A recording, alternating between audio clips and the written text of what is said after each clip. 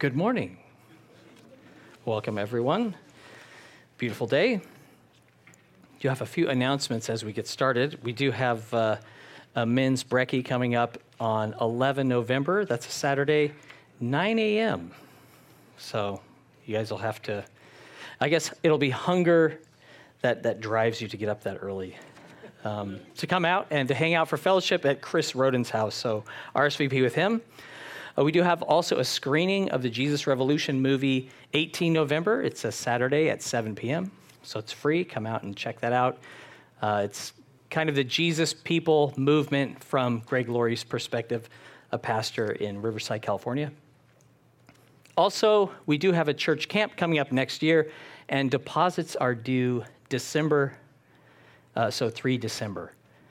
And that helps us with giving the final numbers to the Coleroy Center. So everyone's invited. There's spots for everyone. So look into that. There's some more information and signups out in the foyer. So when you do put your deposits in, we ask that you would put your last name, your surname with, I think it's $100 per person. So looking forward to that. That takes place in April next year. So is it 15 to 18 April 2024? So planning ahead, hopefully that gives you plenty of time to put that in your diaries and be there. It's during school holidays, so kids can come. All right, let's pray. Thank you, Lord, for your word. Thank you for your wisdom. Thank you for your light that shines on us all, that Jesus Christ is the light of the world, and in him is no darkness at all. We thank you, Lord, for the hope that we have in you and for your wisdom that you have to share with us. And we pray that you would cause us to humble our hearts before you now, to be hungry and thirsty for what you have to say, and that would receive it and rejoice in you and all the good that you've done and all that you will do. In Jesus' name, amen. Ecclesiastes 11 is where we start. I remember a handful of times as a kid going to the Union Carpenters Picnic. The highlight for me was watching all the fellas do this massive tug of war.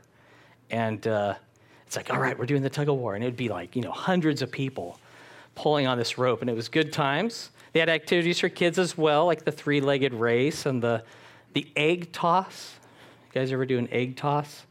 So you just have you have to have pairs, and you throw the egg one way, and then you take a step back and you throw the egg the other way. And the team that's the furthest apart, you don't break your egg, you win. And you can't play that game by yourself. You have to have a partner. And in picking a partner, you're looking for someone who is maybe as competitive as you, who wants to win, someone who can throw and catch. And I always picked my brother because I knew we played plenty together. But Jesus, he picked his partners in a different way, his partners in eternal life and labor. He called people to himself who rejected him, who hated him, who criticized him. In the chapter where he's pronouncing woe on these cities where people heard him preach, they refused to repent, he said to those same people and us, he said, "Take my yoke upon you." So to those who rejected him, to those who hated them, he offered them a place by his side, people dead in sins. People who were his enemies, he said, "You, enemy, you dead in sin, take my yoke upon you. Learn of me that I am meek and lowly in heart." He could have Jesus, if he was an ox, could have shouldered the load himself. But the Father saw fit that the yoke placed upon Christ would have room for someone else. And that's you. And that's me. And he says, "Come to me. If you're laboring and you're weary, in me you'll find rest for your souls." So he extends a spot by his side, not just to do a job, but to be with him forever in his presence. This life with new birth, and it is certainly an abundant life. Ecclesiastes 11 is where we'll be. We have a life that's full of labor and weariness, but in Jesus, we do find life and rest for our souls. And it doesn't matter if you've rejected Jesus up till this very day. He calls you personally. He says, "Come to me." It's in him we find life. And countless times, God has used people to lead others to salvation. God called Noah to build an ark so that the people of the earth who would listen to his message and those animals would be spared. He called Moses, Deborah, David, and others to wage war upon enemies that were stronger and mightier than the Israelites, but God led them and helped them win the battle. God used Paul to bring Christ to the Gentiles and the gospel of Christ. And so God does the saving, but he uses people to help him deliver and bring that salvation. Because he used someone to bring you to his knowledge of him. God used someone to be here today. And so it's like God wants to use you to bring others to the knowledge of Jesus as well, to find rest and labor by his side. So Ecclesiastes 11, verse 1, cast your bread upon the waters, for you will find it again, you will find it after many days. Give a serving to 7 and also to 8, for you do not know what evil will be on the earth. These last couple chapters have been a barrage of wisdom from Solomon in practical living, and it's talking about life under the sun.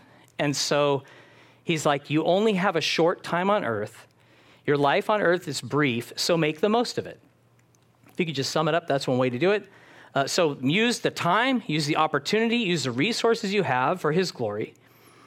And the main theme that we see repeated throughout this chapter is that there's so much we don't know. There's a lot we don't understand. But our lack of knowledge should not prevent us from exercising ourselves to seize opportunities to do God's work today, to speak forth his truth, to be obedient to him. Just because we don't know how it will turn out doesn't mean we shouldn't try. We shouldn't work towards those ends. So he says, send your bread upon the waters. The word can also mean grain, that's making bread, that you'd make bread out of.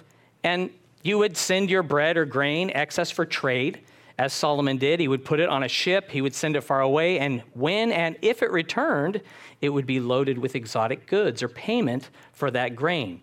So a modern day equivalent to this guidance would be diversify your investments in trade. Don't just trade it in one way, not just locally, but internationally. Have multiple streams of income. This principle, though, should not be limited to business or in your portfolios, but applied to liberality in giving. Be generous with what God has given you. Jesus told a parable about an unjust servant. He was told to settle accounts because he was going to be sacked. He had been a lazy servant. And so the servant's like, I need to start preparing for my future. And so what he did is he called all the creditors to him, and he gave them sweet deals. He gave them huge discounts on what they owed his master so he could find favor in their sight that when he was looking for a job soon and he was being, he would already have an in with them because he saved them a lot of money, and they would hire him. Now let's turn to the words of Jesus in Luke 6, verse 37. That servant was very self-serving, but we're not called to be self-serving, to be looking out for ourselves, to be glorifying God, but to be thinking about ourselves and our standing before God, like we sung today, that our conscience a reminder of forgiveness that we need to deal with our sin. We must confess it. We must forsake it. And we do so for our benefit as well as God's glory. So Luke 6:37, Jesus said, judge not, and you shall not be judged. Condemn not, and you shall not be condemned. Forgive, and you will be forgiven. Give, and it will be given to you. Good measure, pressed down, shaken together, and running over will be put into your bosom. For with the same measure that you use, it will be measured back to you. The context of Jesus' teaching is we ought to do unto others as we would have them do to us, even if they are our enemies. Many are like the unjust steward who are just looking to benefit themselves, but God's children are known by love for their enemies, people who hate them, people who have offended and injured them even. And so our actions are to reflect the goodness of God and his grace we have freely received. We have freely been forgiven when we asked, and so we're to freely forgive others rather than demanding an eye for an eye. So if we judge or condemn others harshly, that is the measure of judgment God will use on us. We're setting the standard in one sense for the judgment we will receive. And forgiving others paves the way for us to be forgiven. Give and it will be given to you. The idea is that you will always receive more than what you give. We do not give so we can receive more. That would be selfish motives, right? But the fact is, when we are willing to give freely as God gives, we will never be the loser. We're always receiving from God because he will see to it that his word is fulfilled. You ever felt ripped off because you bought like cereal or a bag of chips and it was just, there was nothing in there. It had settled over time. And you're like, I got ripped off. I was robbed. But those who give will never be without. You're without the thing that you gave, but he says you will receive compressed, compacted, and spilling over more than you can contain from him. It may not be the same thing you gave, and that's good, because the things we often give are perishable. The thing God gives us, those are imperishable. They are perfect. They are eternal. They will last beyond this world. God's gifts are not consumables that you just do. Well, I'm sorry that's gone. That was good while it lasted. No, his blessings are permanent and forever. Ecclesiastes 11, verse 3. If the clouds are full of rain, they empty themselves upon the earth. And if a tree falls to the south or the north, in the place where the tree falls, there it shall lie. He who observes the wind will not sow, and he who regards the clouds will not reap. There is a lot of things in this world that are outside our control, like the weather. God created the earth with a water cycle. You have evaporation, condensation in the clouds, and then precipitation, rain or snow falling to the earth. And many times, God's purpose in creating clouds and their function have overruled our plans. Like God's going to provide for the planet. But there's been times we've been rained out of work, or that game was canceled, or that outdoor wedding didn't quite turn out as intended because it just bucketed rain. And so there are things that God allows we cannot change, like when a tree falls. There was a tree that stood for a long time, and you were shocked to see it fall. You're not going to stand it up again. A tree that stood tall for decades or centuries, it could fall in heavy winds. And we've seen the tree that's leaning, that's just stubborn, and it keeps standing. And the tree that we thought would never fall, well, it's on the ground, and there's no reversing it. And so God, he does have power over all. He knows all things.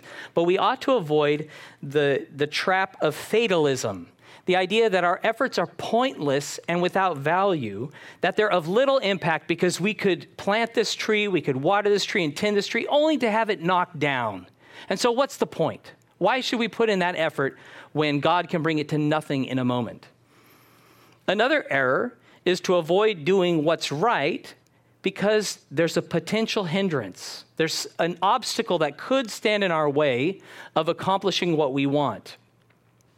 If we're going to wait around for the guarantee of success without effort, personal risk, or cost, we will never do what God created us to do. We will never fulfill our purpose if we're waiting for the perfect opportunity that we think is perfect, right? We're just looking like if they just say something about God, then I'll know it's time to talk about God.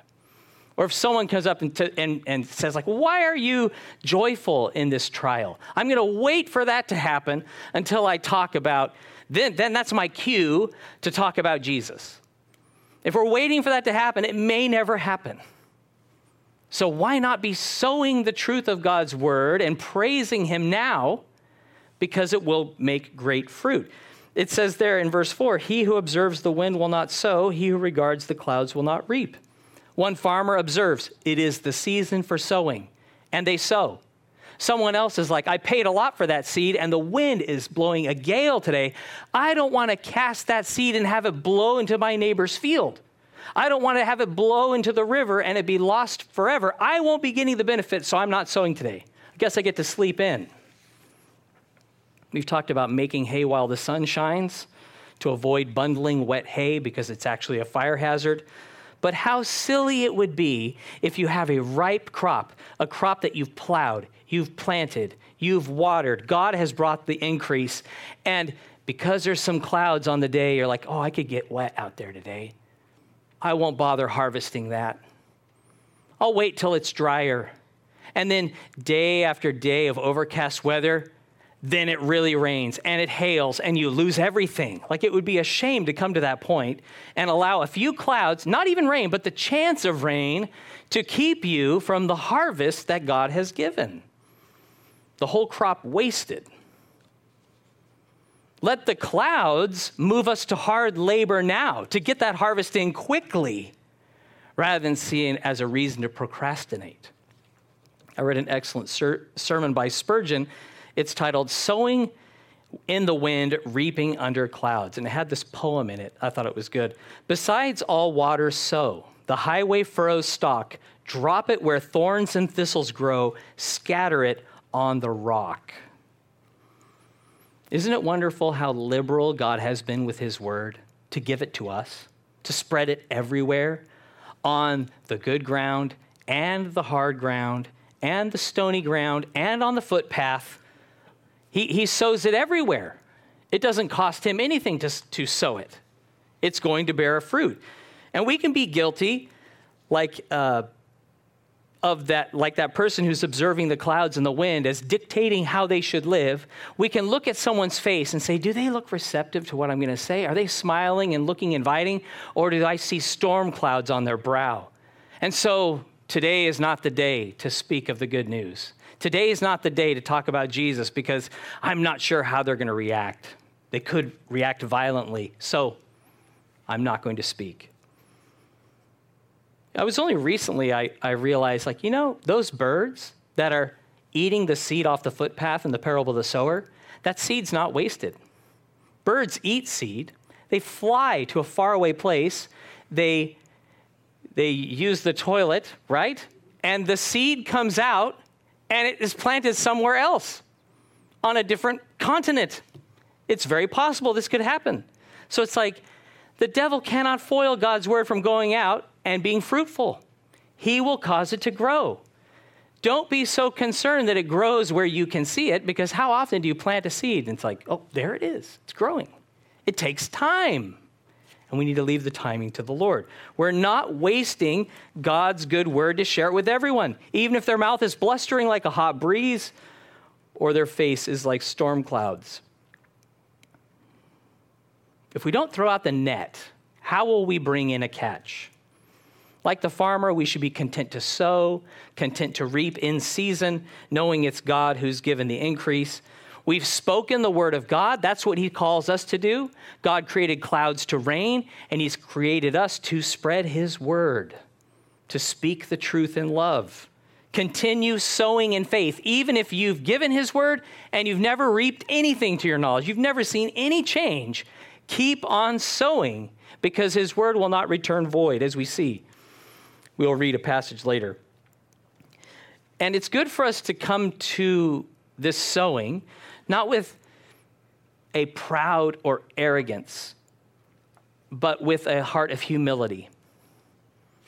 Psalm 126, verse 6, it says, "He who continually goes forth weeping, bearing seed for sowing, shall doubtless come again with rejoicing, bringing his sheaves with him." This isn't a person waiting to Bible batch the spiritually blind, but one who's watering the word with his own tears because of the barrenness of his own field. He has sown seed and it has not reaped. He has not reaped. He has not seen it grow. He knows the seed is good, but he's planting it and nothing is happening. And so he sees his own barrenness. He sees his own barrenness in his life, but he keeps continually sowing because he knows doubtless he will reap. The harvest will come. It may not be him harvesting it, but the harvest will come. God will see to it. Should our lives be more fruitful if we neglect or refuse to sow? Don't let your barrenness deter you from sowing as God has told us, because our life is evidence of God's power to save souls and to transform us into his image. And we should not use the conditions, the potential of rain or wind, not to freely sow what he's given us, to share his love and truth with others. Isaiah 55, verse 10, it says, "For as the rain comes down and the snow from heaven and do not return there, but water the earth and make it bring forth and bud, that it may give seed to the sower and bread to the eater, so shall my word be that goes forth from my mouth. It shall not return to me void, but it shall accomplish what I please, and it shall prosper in the thing for which I sent it. Whether you see it sprout or bear fruit, that's irrelevant. Fact is, God's word will fulfill its purpose. It will accomplish what God pleases. And if we believe that God's word will accomplish what he pleases, let's be sowing it liberally. If we've been dishonest, if we've been lazy, been a bit stingy with the word, we've been looking to the clouds or the wind, deterring us from speaking forth the truth in boldness, or we're looking for signs or feelings or for some miraculous thing that's going to prompt me to share, let's instead look to his word. Let's look to his spirit to guide us. And we have an example in Jesus who spoke to these people who hated him, who rejected him, and he continued to tell them the truth and the way of salvation. Clouds, they give rain. And God's people, they are to sow his truth everywhere without discrimination, liberally, freely. Ecclesiastes 11, verse 5. As you do not know what is the way of the wind, or how the bones grow in the womb of her who is with child, so you do not know the works of God who makes everything. In the morning sow your seed, and in the evening do not withhold your hand, for you do not know which will prosper, either this or that, or whether both alike will be good. In verse 2, Solomon said, we don't know what evil is coming. These verses give us additional things that we don't know. We don't know the way of the wind, where it's coming from, where it's going. This was me on my first airplane trip. I was sitting there flying from LAX to Spain, and I had this wind blowing right on my face the entire flight. And I didn't know that you could just reach up and turn it a little bit and get the wind off your face. I just thought, like, this is how a plane is. I just got to get another blanket and try to survive. You look outside, there's no air handlers or fans, no supply or return ducts. You can't say, oh, yeah, the air is coming out of these vents. Like, you don't know where it's coming from outside. Now, we do know a lot of the science behind wind that Solomon didn't know, like wind is generated by the rotation of the earth, by differences in atmospheric pressure as the earth heats and cools. We know the Coriolis effect, where storms swirl clockwise in the southern hemisphere and anti-clockwise in the northern hemisphere because of the rotation. But despite our knowledge of wind, we can't perfectly predict it. We don't know where it's going to come from. We also don't know how the bones grow in the baby of a woman with child. It's a miracle. After 5 weeks, there is a beating heart in that baby. And I'll spare trying to wade into embryology because you pretty much need a doctorate to understand a sentence. I was going to read a couple of them to you just because it was funny, how I think I'm speaking English and I think I'm pronouncing the words right, but I have no idea what it's talking about. And the most advanced, so I scanned a few articles, and one of the ones I said, like third or fourth sentence in, it's like, this article is not sufficient to detail everything we need to talk about. So I'm like, whoa, if this isn't saying everything that could be said, I'm very ignorant about this. And after scanning all those articles, I can say, I don't know how it happens. I don't know how it works. I don't know anyone could know exactly what's happening, that by 7 weeks, so I read that baby skeleton develops as somites at 5 weeks, that by 7 weeks, the outline of the whole skeleton is finished. By week 8, those somites disappear and your joints form. By 10 weeks, you have bones beginning to harden, and you have to be 20 years old until your skeleton is fully done. So if you say you're a growing boy or girl and you're 19, you're telling the truth. You're still growing, you're still developing until you're 20, and then your skeleton it's complete. So yeah, pretty crazy. So Solomon says, you don't know these things. You don't know about what's going to happen. You don't know about the wind. You don't know about how babies form in the womb. You do not know the works of God who makes everything. You have no idea what God is doing or planning. You don't know how he'll do it, but just know he will. God knows, he knows the way of the wind. He knows the ways babies develop. And what we don't know should not keep us from trusting him and obeying him now. And if we can't understand the common things that we see, how could we possibly know or predict what God is going to do? We can be in a situation, because we have God's word, that we can be a little bit dangerous. We know enough to be dangerous because we can lean on our own understanding and forget that God's the one who actually knows what's happening and what he's planning and what he's purposing. In the trial, Job had a lot of questions. He knew God, he trusted God, but he was suffering. He was in pain, and he had a lot of questions to ask God. But as soon as God revealed himself, what did Job do? He listened. He stopped talking, he listened, and he put his hand on his mouth and said, I've said too much. You're the God who knows these things. Job 42, verses 1-3 in the New Living Translation, it says, Then Job replied to the Lord, I know that you can do anything and no one can stop you. You asked, who is this that questions my wisdom with such ignorance? It is I.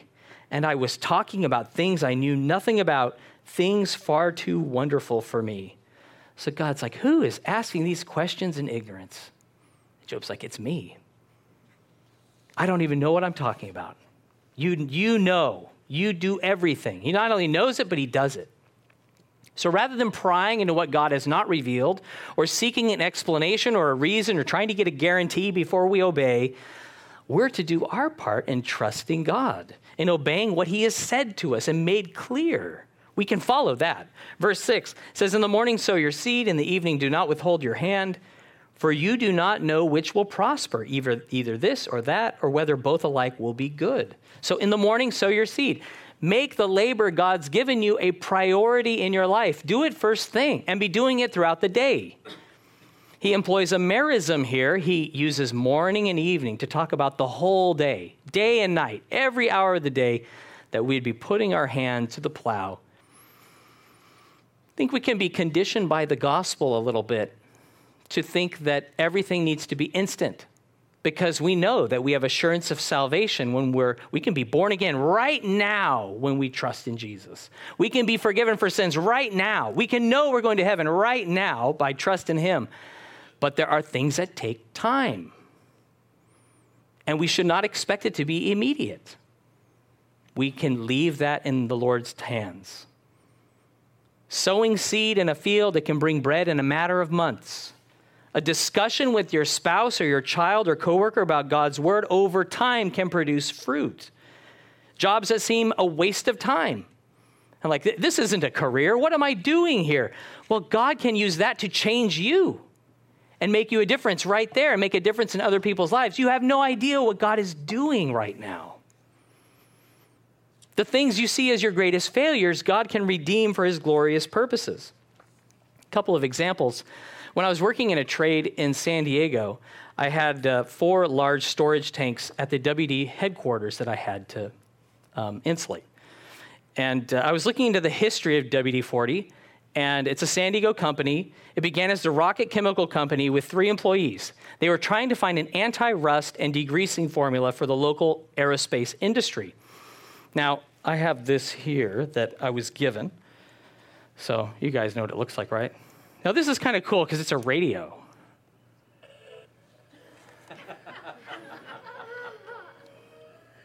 Yeah, you can listen to your tunes and just think that you have WD-40. So anyway, this was given to me by the brewmaster of WD-40, where they make it for all the world.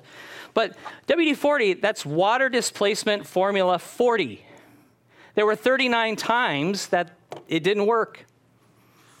And the funny thing is they don't really use it for that purpose anymore, because it ended up being used for so many other things, not for aerospace industry, because it was specifically for the Atlas ICBM missile. They were spraying it to try to keep the parts from corroding, and then people started taking the product home, and they go, well, what if we put this in an aerosol can? So they put it in an aerosol can. And so that was in 1953 it began. By 1960, the company doubled in size, and they named the company WD-40 Company because it was their only product. So they were working in this industry thinking that they were going to protect this atlas, but then the atlas stopped being used. The Minutemen and other missiles were used. In 1965, WD-40 kept going. Now they have 300 employees. It's estimated that 1 million cans are sold a week, that there is a can of WD-40 in 4 of 5 houses in the U.S., 187 countries now. The original founders had no idea. They were just trying to they were trying to make a product that would protect the Atlas missile. But now there's over 2,000 uses. It's across the world. Who knows what God will do? I mean, there's a lot more than 3 people here. There were 3 people working on a magic formula. We have the truth. We have the Holy Spirit. May God cause his word through us to make such an impact that goes beyond us, right? His word that will endure beyond us. Turn in your Bibles for an example in Matthew 16:21 of how we don't understand God's plans. We don't understand what he's doing. Jesus and his disciples. It says in Matthew 16:21, from that time, Jesus began to show his disciples that he must go to Jerusalem and suffer many things from the elders and chief priests and scribes and be killed and be raised the 3rd day. Then Peter took him aside and began to rebuke him, saying, far be it from you, Lord, this shall not happen to you. But he turned and said to Peter, get behind me, Satan. You are an offense to me, for you are not mindful of the things of God, but the things of men. Jesus began to tell his disciples of God's plans, the reason why he came to this earth, to die, to rise from the dead. And Peter said, this shall not happen to you. Peter rebukes Jesus for planning to do exactly what God's purpose for him coming to the earth. It didn't fit Peter's plans. It didn't fit his idea of what the Messiah should be. That Jesus had come to provide eternal life for lost sinners, for salvation and forgiveness. That's why Jesus came. And Peter would have prevented him from doing the very thing that he came to do. He had no idea, and that's very much like us. Jesus said that if a grain of wheat remains alone, it stays there. But if it dies, it can produce much fruit when it's buried in the ground and it causes life. And so Jesus went to the cross joyfully because he knew what Peter, what Satan, what the angels did not and could not know. That is, death would lead to resurrection and eternal life for everyone who trusts in him. So our part is to trust him and be obedient to him today. If Jesus was willing to die and bear much fruit, we ought to die to self and speak forth his word. And we ought to be more excited over the goodness of God than over some product that stops squeaks and looses rusted parts. I mean, we have a Savior. We have a God who loves us, who has changed us, who has a future in our lives. It doesn't just, oh, God works for me. He's made my life better. No, we have a life now that we never had before because now we have Christ. I am him and I am his and he is mine. So what a Savior that he would give us a message that will outlive us on this earth to spread his word. Ecclesiastes 11, verse 7. Truly the light is sweet, and it is pleasant for the eyes to behold the sun. But if a man lives many years and rejoices in them all, yet let him remember the days of darkness, for they will be many. All that is coming is vanity. We live in a world that's under the curse of sin. God, by his grace, causes the sun to shine on the just and the unjust. And Jesus is the light of the world. He draws us to himself. We have this sure hope of eternal life in his presence forever. And it is pleasant to wake up and see the sun shining and basking in the light that God brings. We emerged from the darkness of the womb, and now we bask in the light of the sun. And we're reminded, though, and Solomon's very quick to do this, to bring us back to the fact that our days are short, that we are heading to the grave, that we will not be here forever. And this echoes his sentiment that our lives are short, and we ought to make the most of the life God's given us today. In 1 Peter 2, 9 and 10, it says, but you are a chosen generation, a royal priesthood, a holy nation, his own special people, that you may proclaim the praises of him who called you out of darkness into his marvelous light, who once were not a people, but are now the people of God, who had not obtained mercy, but now have obtained mercy. We've been chosen to praise God. We've been chosen to glorify him, to speak of the good things he's done. A proclamation of praise to God. And Peter goes on to say that because we are his chosen people, we ought to abstain from sinful lusts, live with conduct that brings honor to God. And for all the light in the world, there is also darkness. Know that God's light, it can pierce the darkness. I have family in Alaska. It's amazing. I was looking into, because they don't experience days like we do here. There's a northernmost town in Alaska called Barrow. It experiences 67 straight days of darkness in winter and 80 straight days of midnight sun in the summer. The sun never sets. But though the light or darkness may last long, and you're thinking, when will the sun shine again? I'm going crazy in the dark. Or, man, it's hard to sleep when it's always light. But no, Solomon saying, the darkness is not going to last. The light is not going to last. All that's coming is vanity. Your life on earth, it's going to end. It's only a matter of time till autumn gives way to winter. We are to sow the good seed of God's word now, because the time's coming when we'll be silent in the grave. And it would be a shame to reach the end of our days and to have regrets. So today is the day to make a change for good, to say, you know what? I'm going to seize that opportunity to speak for Jesus. I'm going to praise him for what he's done for me. Ecclesiastes 11, verse 9.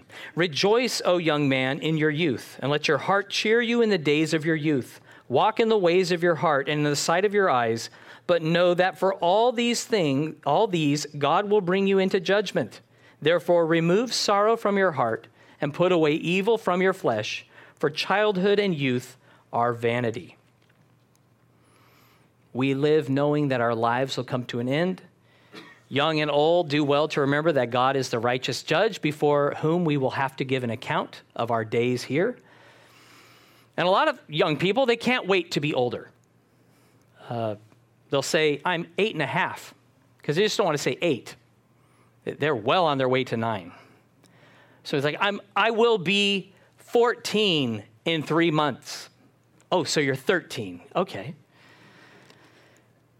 And then we start rounding up. When you get older, like, I'll be 50 in a couple of years anyway, or something like that. But you can't wait to get older. You can't wait to drive. You want to be done with school. You want to move out or travel the world. Rejoice in your youth, enjoy it while it lasts, because it's not going to last forever. Youth is vanity. It will fade away.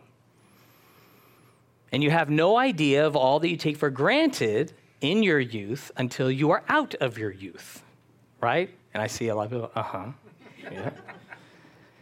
Seize the chance now to seek God and obey him rather than going your own way until you are lost and miserable and even blame God for the bad consequences of your choices, because evil brings sorrow. And as long as we are going our own way and not seeking the Lord, we will drift from him, and he by his grace will pursue us. So there is evil in this world, but those who fear God, we have fullness of joy, promises of peace, and as youth, as a young person, there's great potential to live for God. So don't waste your life on what you cannot keep and what will not last. Seek the Lord. And we do this, we all do well, younger or older, to follow the example of Christ, to follow him, to be like those who faithfully obeyed him. Turning your Bibles to 1 Timothy 4, verse 12. We'll close here. 1 Timothy 4:12. You know that in your youth, I think there's various opinions about how old Timothy was when he received these words from Paul, somewhere in his 30s, likely. 1 Timothy 4:12. Paul wrote to Timothy, "Let no one despise your youth, but be an example to the believers in word, in conduct, in love, in spirit, in faith, in purity. Till I come, give attention to reading, to exhortation, to doctrine.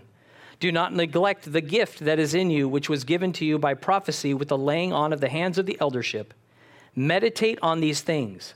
Give yourselves entirely to them, that your progress may be evident to all. Take heed to yourself and to the doctrine. Continue in them, for in doing this you will save both yourself and those who hear you. So Timothy, really all believers are called to follow Christ's example in how we say, the things we say, how we live in love, faith, and purity. There's a lot of things vying for our attention, but there's no substitute to give attention to reading God's word, to knowing why you believe what you do. We don't live by bread alone, but by every word that proceeds from the mouth of God. So desire, ask for, and use the spiritual gifts he gives you. And verse 16, really, it's a good point of application for us in doing our part. It says, take heed to yourself and to the doctrine. Pay attention to your life. See that it lines up with the truth of Scripture and the truth you proclaim. Our godly witness, the good news spoken and lived out by us, are the means God has chosen to save others. And so it says, by doing this, you will save others. By your testimony, by your praising God, he will use you to impact others forever. Like God used Moses to lead his people out of Egypt, or he used Joshua to lead his people into the promised land, God desires to use you to lead people to Jesus, lead them to Christ, so they can experience that abundant life that's found in him. So rather than pinning our hopes and dreams on someone responding in a way we want to our efforts, let's look to Jesus. Take his yoke upon us. Psalm 31:24 says, be of good courage, and he shall strengthen your heart, all you who hope in the Lord. You know, God does not disappoint. There may seem no end to your labor under the sun, but in Jesus we find rest, and he will make his word fruitful. So let's be faithful to sow it everywhere. Let's pray. Thank you, Father, for your word and your wisdom. Forgive us, Father, when we have looked to the wind or the clouds and we have been deterred from doing what you've called us to do when we should have been spurned on to do it. And I thank you that you give us opportunities to change, to be changed, that you empower us, Lord, to do your work through the Holy Spirit who fills us.